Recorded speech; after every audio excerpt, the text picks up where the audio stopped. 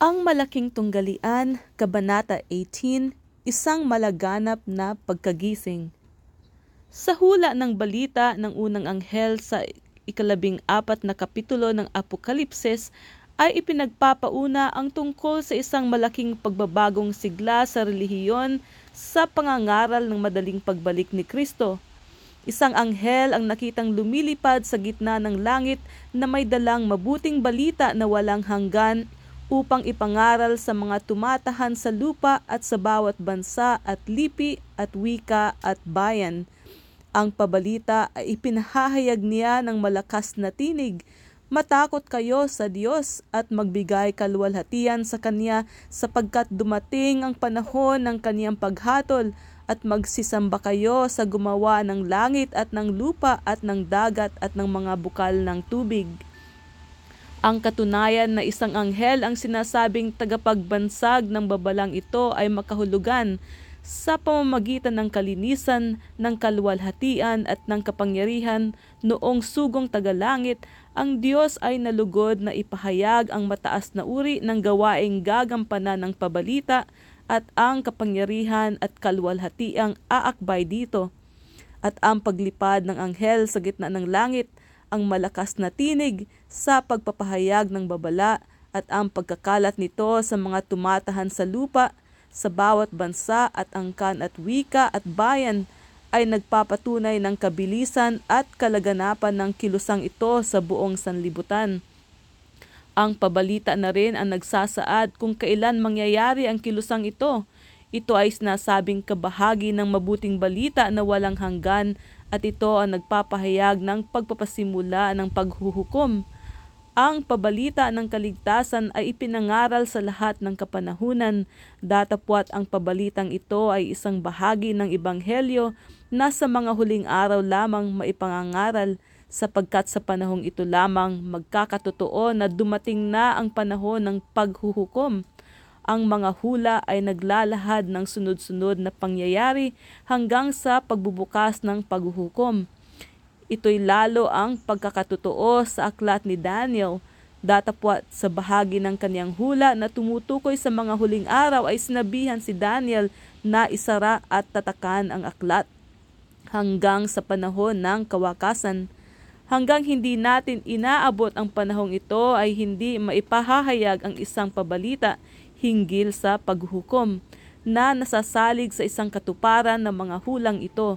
Ngunit sinasabi ng propeta na sa panahon ng kawakasan ay marami ang tatakbo ng paruot parito at ang kaalaman ay lalago.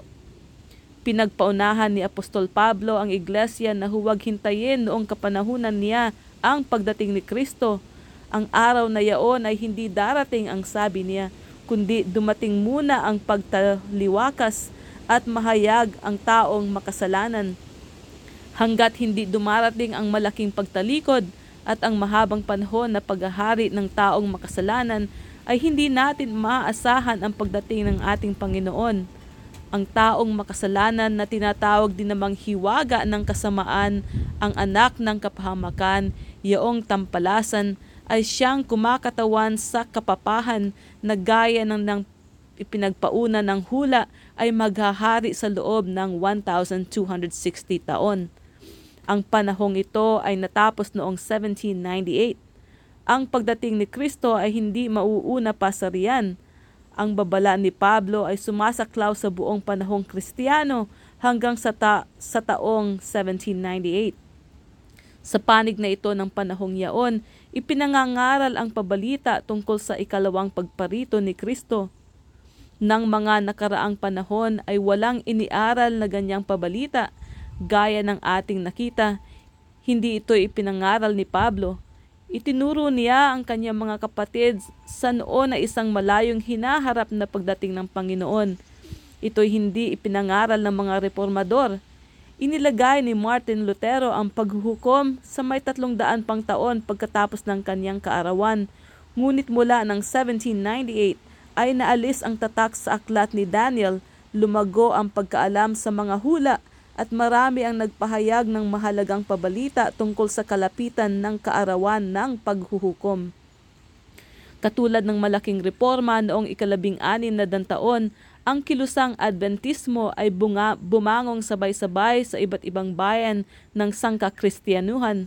Sa Europa at sa Amerika, ang mga taong may matitibay na pananampalataya at mga mapananalingin ay naakay mag-aral ng mga hula, at nang saliksikin nila ang kinasihang ulat, ay nakita nila ang matitibay na katotohanan na dumating na ang wakas ng lahat ng bagay. Sa iba't ibang lupain ay may mga katipunan ng mga Kristiyano na dumating sa paniniwala sa pamamagitan lamang ng pag-aaral ng mga banal na kasulatan na malapit na ang pagdating ng tagapagligtas. Noong 1821, si Dr. Jose Wolf, ang misyonero sa sanlibutan, ay nagpasimulang mangaral ng tungkol sa madaling pagbalik ng Panginoon. Sa loob ng 24 na taon mula ng 1821 hanggang sa 1845, malawak ang nalakbay ni Wolf. Sa Africa ay dinalaw niya ang Ehipto at Abyssinia. Sa Asya ay nalakbay niya ang Palestina, Syria, Persia, Bukhara at India. Nilakbay ni Dr. Wolf ang pinakamababangis na lupain na wala isa mang nasa kapangyarihang Europeo ang sa kanya ay magsasanggalang, at nagbata siya ng maraming hirap at naligiran ng di mabilang na kapahamakan. Siya'y hinampas at ginutom, ipinagbiling isang busabos at makaitlong nahatulang patayin. Siya'y ikinubkob ng mga madarambong, at kung minsan ay nanganganib mamatay dahil sa uhaw, minsan ay sinasamsaman siya ng lahat niyang ari-arian at iniwang maglakad ng daan-daang milya na wala mang sapin ang paa, na sinasalpok ng niebe ang kanyang mukha, at ang paa niyang walang sapin ay namanhid dahil sa lamig ng lupa. Nang siya'y pagsabihang huwag makisama sa mga mababangis na tao kung wala siyang dalang sandata, ay ipinahayag niyang siya'y may dalang sandata, ang panalangin at kasiglahan alang-alang kay Kristo at pagtitiwala sa kanyang tulong. Nasa aking puso rin naman ang wika niya, ang pag-ibig ng Diyos at ang pag-ibig sa aking kapwa, at ang banal na kasulatan ay nasa aking kamay. Saan man siya pumaroon ay dala niya ang Biblia sa wikang Hebreo at Ingles. Tungkol sa isa sa mga huli niyang paglalakbay ay ganito ang kanyang sinabi: aking pinanatiling bukas ang Biblia sa aking kamay. Naramdaman kong nasa aklat na ito ang aking kapangyarihan, at ang kapangyarihan nito ay siyang aalalay sa akin. Sa ganyay, nagpatuloy siya sa kanyang paggawa hanggang sa mailaganap sa malaking bahagi ng sanlibutang tinatahan ng mga tao ang pabalita tungkol sa paghuhukom. Sa mga Hudyo, Turko, Parsis at Hindo, at sa marami pang ibang bansa at lahi, ay ipinamahagi niya ang salita ng Diyos sa mga wikang ito, at ipinahayag niya ang dumarating na paghahari ng Mesiyas. Sa mga paglalakbay niya sa Bukhara ay nakatagpo siya ng mga tao sa malalayong dako na nananampalataya sa aral ng madaling pagpariton ng Panginoon. Sinasabi niyang ang mga Arabe sa Yemen ay may isang aklat na tinatawag na sira na nagpapahiwatig sa ikalawang pagparito ni Kristo at ng kanyang paghahari sa kalwalhatian, at inaasahan nilang mangyayari ang mga dakilang pangyayari sa taong 1840. Sa Yemen ay 6 na araw akong nakisama sa mga inanak ni Rekab. Hindi sila umiinom ng alak o nagtatanim man ng ubas o naghahasik man ng binhi, at sila'y tumitira sa mga tolda, at ginugunita nila ang mabuting matanda na si Johanab na anak ni Rekab, at sa kanilang kapulungan ay nakita ko ang mga anak ni Israel na angkan ni Dan, na kasama ng angkan ni Rekab ay umaasang madaling darating ang Mesiyas sa mga alapaap ng langit.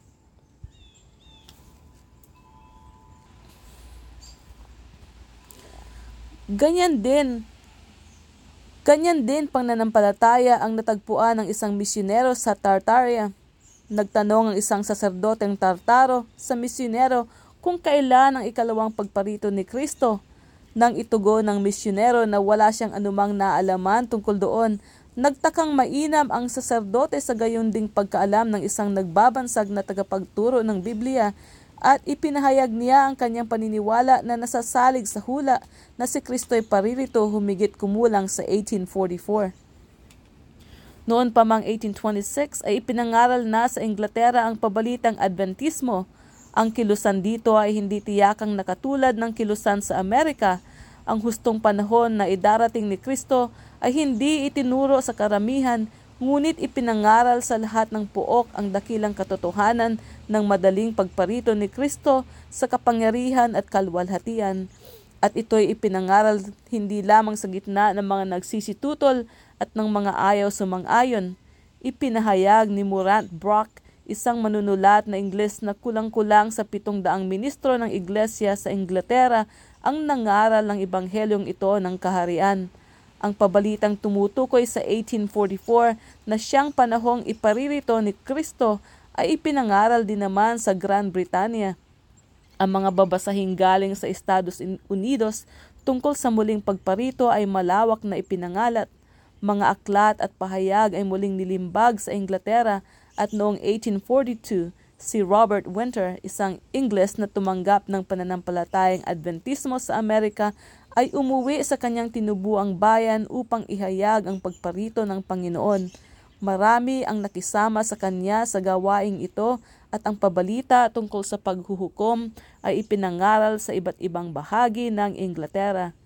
Sa Timog Amerika, sa gitna ng mga barbaro at kahigpitan ng mga pari, si Lacunza na isang Jesuitang Kastila ay nakakilala ng mga banal na kasulatan at sa ganito'y tinanggap niya ang katotohanan tungkol sa madaling pagdating ni Kristo. Mahigpit na nakilos upang magbigay ng babala, gayon may nais din niyang maiwasan ang pagsinghal ng Roma. Inilathala niya ang kanyang mga kuro-kuro sa pangalang Rabbi Ben Ezra na nagkukumwaring siya ay isang Hudyong nahikayat. Nabuhay si Lacunza noong 18 taon, ngunit ang kanyang aklat na nakarating sa Londres ay noon lamang taong 1825 na pasalin sa wikang Ingles. Ang pagkalathala nito ay nagpalaki ng interes sa paksa ng ikalawang pagdating na rooy nagsisimula na sa Inglaterra. Sa Alemanya ay si Bengel, isang ministro ng Iglesia Luterana at isang palaaral ng banal na kasulatan at tagasuri, ang nagturo ng aral ding ito noong 18 taon. Ang mga sinulat ni Bengel ay ikinalat sa buong sangkakristyanuhan. Ang kanyang mga paniniwala tungkol sa hula ay tinanggap ng kalahatan sa kanyang lalawigan sa Württemberg at sa iba pang bahagi ng Alemanya. Ang kilusan ay nagpatuloy pagkamatay niya at ang pabalitang Adventismo ay narinig sa Alemanya noong mga panahong ang pabalitang ito'y tumatawag ng mga tao sa ibang lupain. Sa pasimula ng kilusan, ang ilan sa nananampalataya ay tumungo sa Rusya at dooy bumuo sila ng mga kolonya at ang pananampalataya sa madaling pagparito ni Kristo ay iningatan pa rin hanggang ngayon ng mga iglesyang Aleman sa bayang yaon. Sumilang din naman ang liwanag na ito sa Pransya at sa Suisa. Sa Hinebra na pinangaralan ni Farel at Calvino ng mga katotohanan ng reforma, ay ipinangaral naman ni Gosen ang pabalita tungkol sa ikalawang pagparito. Sa Skandinavia ay pinangaral din ang pabalitang Adventismo at ito'y lumikha sa mga tao ng malaking pag-ibig sa katotohanan.